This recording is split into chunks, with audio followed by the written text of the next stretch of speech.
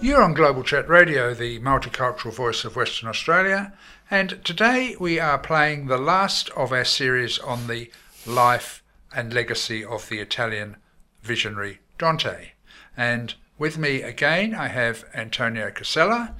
Antonio is a well-known Australian novelist and short story writer who was born in Italy but brought his skills to Australia.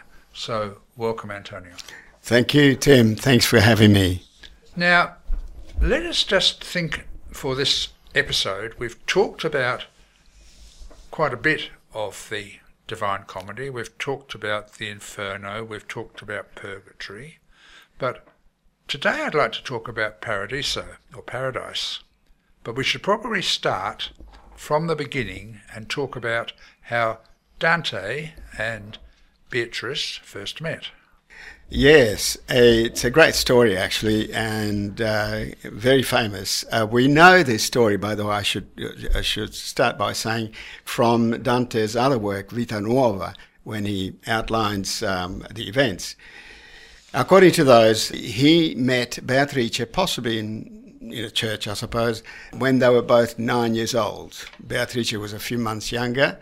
But even though that young, he was totally smitten by her, which it lasted, well, into his old age as well. But their destinies took them in different directions. And Beatrice married a well-known Florentine banker called Simone de' Bardi. And while Dante, of course, married Gemma Donati, and they had several children. So that love, that obsession that he had with Beatrice, you would think that would end, but actually it didn't. It continues. And Dante's spiritual emotional attachment to Beatrice persisted, and then Beatrice died young, at age 24 in fact, but his devotion continued to her. But you'd have to wonder, Antonio, how their respective spouses felt about this relationship. Yes, yeah, that's true. Enough, and I suppose we shouldn't put the interpretation of it in a modern context. Well, I guess the main thing was that they were very young, and she died at 24, even though. But really, his devotion to Dante, I assume that his wife, I'm putting words into her mind, I guess, in this stage, that she considered it to be a spiritual attachment rather than emotional. Although I think emotional, Dante himself would say, yes, there's a lot of emotion in it. Nevertheless, she continued to be a spiritual guide and a muse throughout his life. And we must assume that his wife was philosophical about it and thought this is art.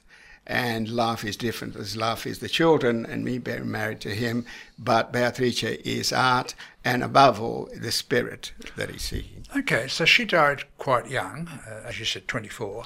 Yes. But they meet again, don't they, in the Divine Comedy? Yes, interestingly enough, it's not in Paradiso. As we know, we've outlined before, Dante is accompanied or led, guided by Virgil, the great Latin poet, but Virgil cannot go beyond Inferno. Then she comes in, not so much in Paradiso, but she comes in at the end of Purgatorio. So in the first scene, what happens is it's Canto 30, there's another 3 more cantos of the Inferno. However, we've actually left I correct that. There's only 3 more cantos left of the Purgatorio, rather. And so we're going to go into Paradiso, but we're not yet going in. We are in the Garden of Eden, what they call the Garden of Eden, where we know from biblical references that where the fall of man through Adam and Eve occurred. So it's a place, an in-between place between Purgatorio and Paradiso there. The landscape of the Garden of Eden is obviously a transition a landscape, and all of a sudden what Dante sees is a cloud in the distant horizon, and a great pageant, and a chariot drawn by a griffin, arising from golden clouds lit by the rays of the sun. So it's a very grand entrance here. Dante is mesmerized by all this and turns to Virgil, whom he thinks is still there, and asks him, what's this all about? Of course, Virgil has gone, and he doesn't know what to do, but then suddenly the silence is interrupted by somebody calling his name. And it goes like this. Dante, perché Virgilio se ne vada non piange ancora, né che pianger ti convien per altra spada. So Dante is desolate, he cries, but then he hears his name being called. And by the way, this is the first time in the Divina Commedia, possibly the second, I don't remember another one, but certainly one of the few times where Dante's name is mentioned in La Divina Commedia. And Dante himself is actually quite apologetic for this self-reference in his work to his name. He says, quando mi volsi al suon del mio nome, che di necessità qui si registra. When I turned upon hearing my name, recorded here out of necessity. So he's saying, I'm sorry, my name, but it's a necessity for me to hear. So at first, Beatrice, he knows it's her by the voice, but he's not seeing her because she's clad in this white dress and a veil over her head and all the paraphernalia. So, but she actually cuts a very austere and reproachful sort of figure. She says, how did you manage to get here? Because you can see that he's still alive. And then more pointedly, she accuses him of infidelity to her memory. I presume that doesn't mean infidelity in a modern sense or in a usual sense, but rather I think she refers to his years of religious crisis and doubt. After all, he alludes to his spiritual crisis right at the start of the Divina Commedia, when memorably the work starts with Nel mezzo del cammin di nostra vita mi ritrovai per una selva oscura che la diritta via era smarrita. I found myself in a dark forest, as I had lost the straight way. Yes, it's Dante. He is talking about losing his way, his spiritual way, and in the middle of his life. So it's not just even Dante is talking about, it's about a man's life or human being. Beatrice proves to be somewhat intransigent in her condemnation of Dante. She scolds him like a mother or a child. In fact, this mother-child theme is illustrated and maintained. Beatrice not only is his muse, but she's also a Madonna figure, mother of the church, therefore mother of all Christians, protective of her children, but also very severe when it comes to following the dictates of the Holy Church. So it's the mouthpiece for the church. So Dante plays the child theme very well, and you almost get the sense that he's enjoying this. In the next canto, he gives a long account of his confusion occasioned by the death of Beatrice, in which he lost his way and gave himself to material and sinful pursuits over several years. She says, "From the afterlife I tried to guide you, Dante, towards more holy thoughts and deeds, but you paid no heed," so she's still scolding him. Dante accepts that this is so, that he's been corrupted, but also through the loss of her, he lost his senses. Is truly distraught and remorseful. At this point, Beatrice accepts his confession and uncovers her face.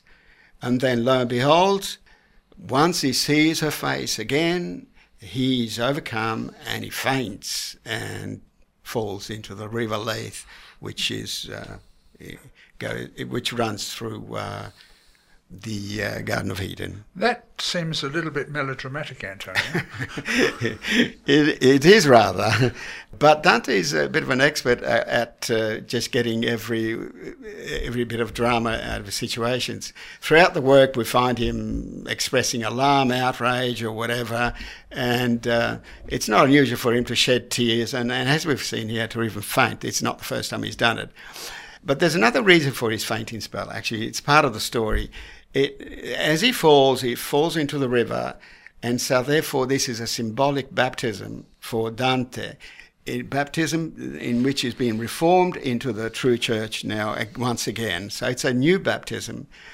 In other words, it's a baptism, therefore a rebirth, and a necessary, and this is important, I think, a necessary purification which allows him to enter paradise now, paradiso.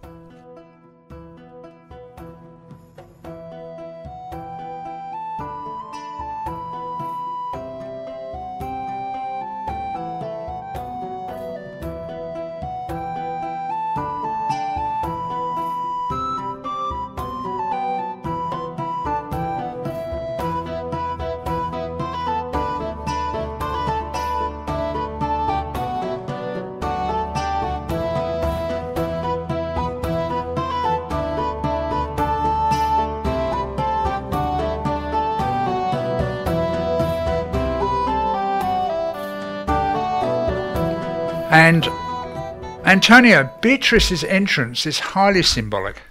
Yes, it certainly is, more than one level. The chariot that she rides in, for example, represents the future of the coming Christ. It's all a pageant.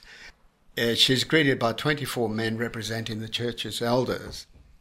Also, the colours that she wears are highly symbolic. The white for faith, the green cape that she wears is for hope, and the red dress for love. So Beatrice is greeted by her angelic companions with words which echo those used for the arrival of Jesus Christ in Jerusalem. So not only symbolic, but also evocative of other parts of the Bible. The River Leith itself, which derives from the Christian writing, not from the Christian writings rather, it's from Virgil's Aeneid. It's the river of forgetfulness and cleansing, meaning that the true salvation takes place, for it to take place rather, one must not just simply regret the sins of the past, but must erase them entirely from one's mind.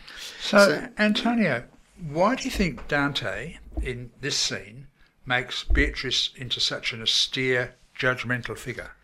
I can only give an interpretation of this. We could say that Beatrice is taking multiple roles in this scene. She is Dante's muse, of course, but also his mother, who needs to save him by bringing him back to the spiritual redemption. On a more general and symbolic level, she takes the role of protector of the Mother Church. And that's important. The Church is seen as severe and all-powerful, and she lays down the rules for our behaviour, as she did in those days anyway. You could also argue that this scene brings out what we would call nowadays, and this is possibly controversial what I'm saying, the feminist spirit in Beatrice. Well, we wouldn't say it these days, we would call that feminist. Throughout the work, up to this point, any reference to Beatrice by Dante, she always refers to her as Madonna mia or Donna mia, la donna mia, which with the emphasis being that it's his woman. You could then say that here she puts him back in his place in a way. She's not to be taken for granted. Yes, she says, I will love you, but you have to be deserving of my love. And if you stray, you need to deserve my forgiveness. So she plays a fairly judgmental role there. Yeah, and it's interesting, isn't it? Because even though she's only his mistress, she still seems to be very much wanting to be in control of the relationship. And that's an interesting situation, I think. But she's not demure, is she? She's not, certainly not here. She's not the demure Madonna that just stands there and he uses for inspiration. She's a living person. She's quite a strong-willed person too here, and I think, as you said, that's her feminist rebellion almost coming out. Yeah, and I mean, I guess if you go back to the scriptural Madonna, she is also a very powerful lady in her own right. Yes, but let's move on from this particular part of the story and talk about where numerology fits into Dante's life. Oh, well, yes, he's certainly got a thing about numbers and numerology, especially numbers like 7, but particularly 3. The number 3 is of great significance. In particular, it is considered the perfect number. Hence, you've got the Holy Trinity, Father, Son, and the Holy Spirit. And then when you look at it more closely, you see that Purgatorio and Paradiso, both of them have got 33 cantos, 2 perfect numbers together. I'm not sure why, actually, incidentally, why he has 34 cantos for Purgatorio, probably. Maybe because he wanted 100 all up. Oh, well, I hadn't thought of that. Well, that's very good thinking, yeah. And, of course, there's more to say about Inferno than the other 2 places. Then again, going on the 3s there, you've got Beatrice, and this is interesting, she appears in Canto 30 of Purgatorio, and then she leaves the stage in Canto 33 of Paradiso. Sorry, in both cases it's 30. In Canto 30 of Paradiso, she leaves the stage. As we get to Canto 31, we're gazing at the top of the hill once again, and there are the three circles of the upper paradise, the top paradise. Again, you've got the number 3, and this is called Empyrean, by the way. So yes, numerology plays a big part in the Divine Comedy, you'd have to say.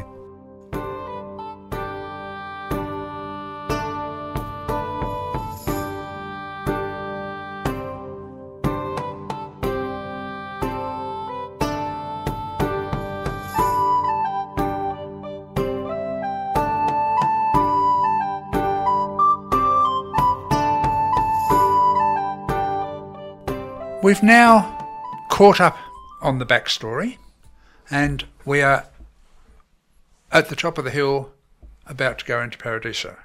Yes, Tim, that's correct. Yeah, we've entered Paradiso, And Dante starts off with an invocation to Apollo and the Muses, asking them for guidance in his divine task.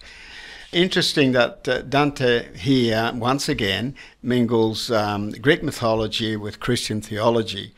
I often wonder why Dante was able to get away, or how he was able to get away with this, at a time when the power of the church was supreme and its theology was strict and unforgiving. That's food for thought there.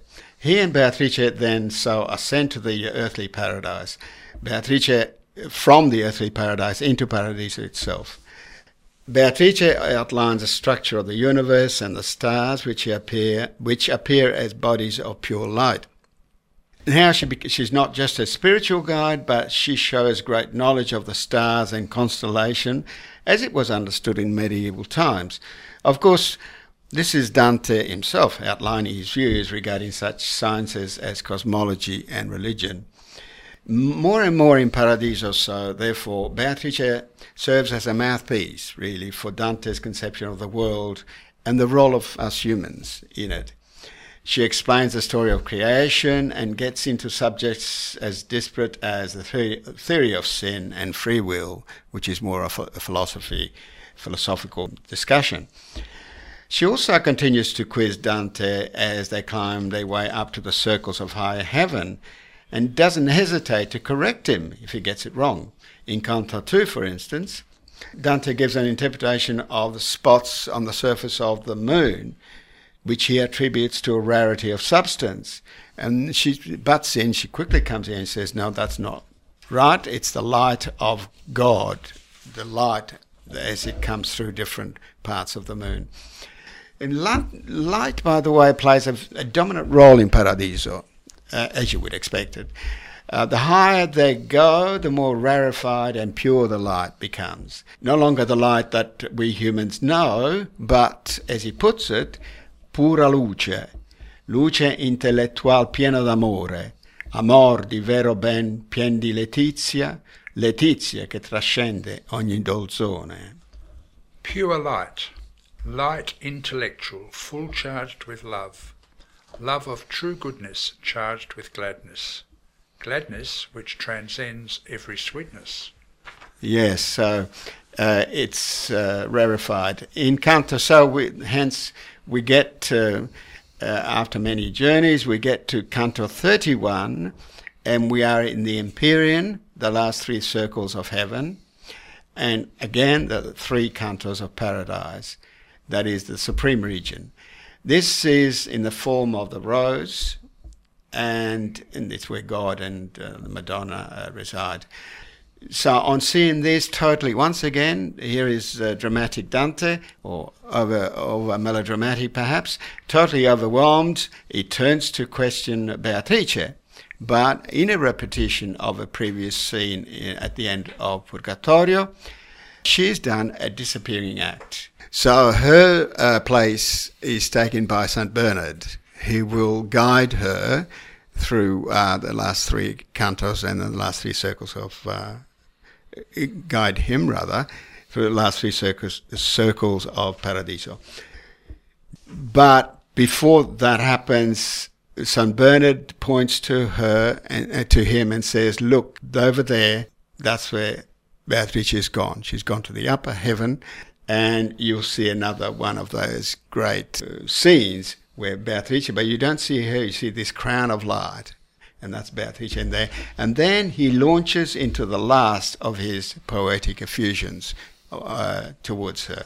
And we're going to read this one stanza by stanza in both languages with Tim, if you agree with me, because it's a beautiful piece. O donna in cui la mia speranza vige e che soffristi per la mia salute, in inferno lasciar le tue vestigie. O lady, in whom my hope is strong, and who for my salvation endured, to leave the traces of your feet in hell. Di tante cose quanto io ho vedute, del tuo potere e della tua bontade, riconosco la grazia e la virtute. I recognize the virtue and the grace of all the many things which I have seen, as coming from your power and kindliness.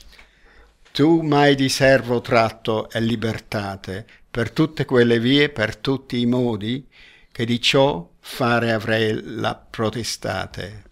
From slavery to freedom you have drawn me, in every way and over every path, within your power to achieve that end. La tua magnificenza in me custodi, sì che l'anima mia, che fatta e sana, piacente a te, dal corpo si disnodi. Preserve in me the fruit of your munificence, that thus my soul, restored to health by thee, may, when it leaves my body, please be still.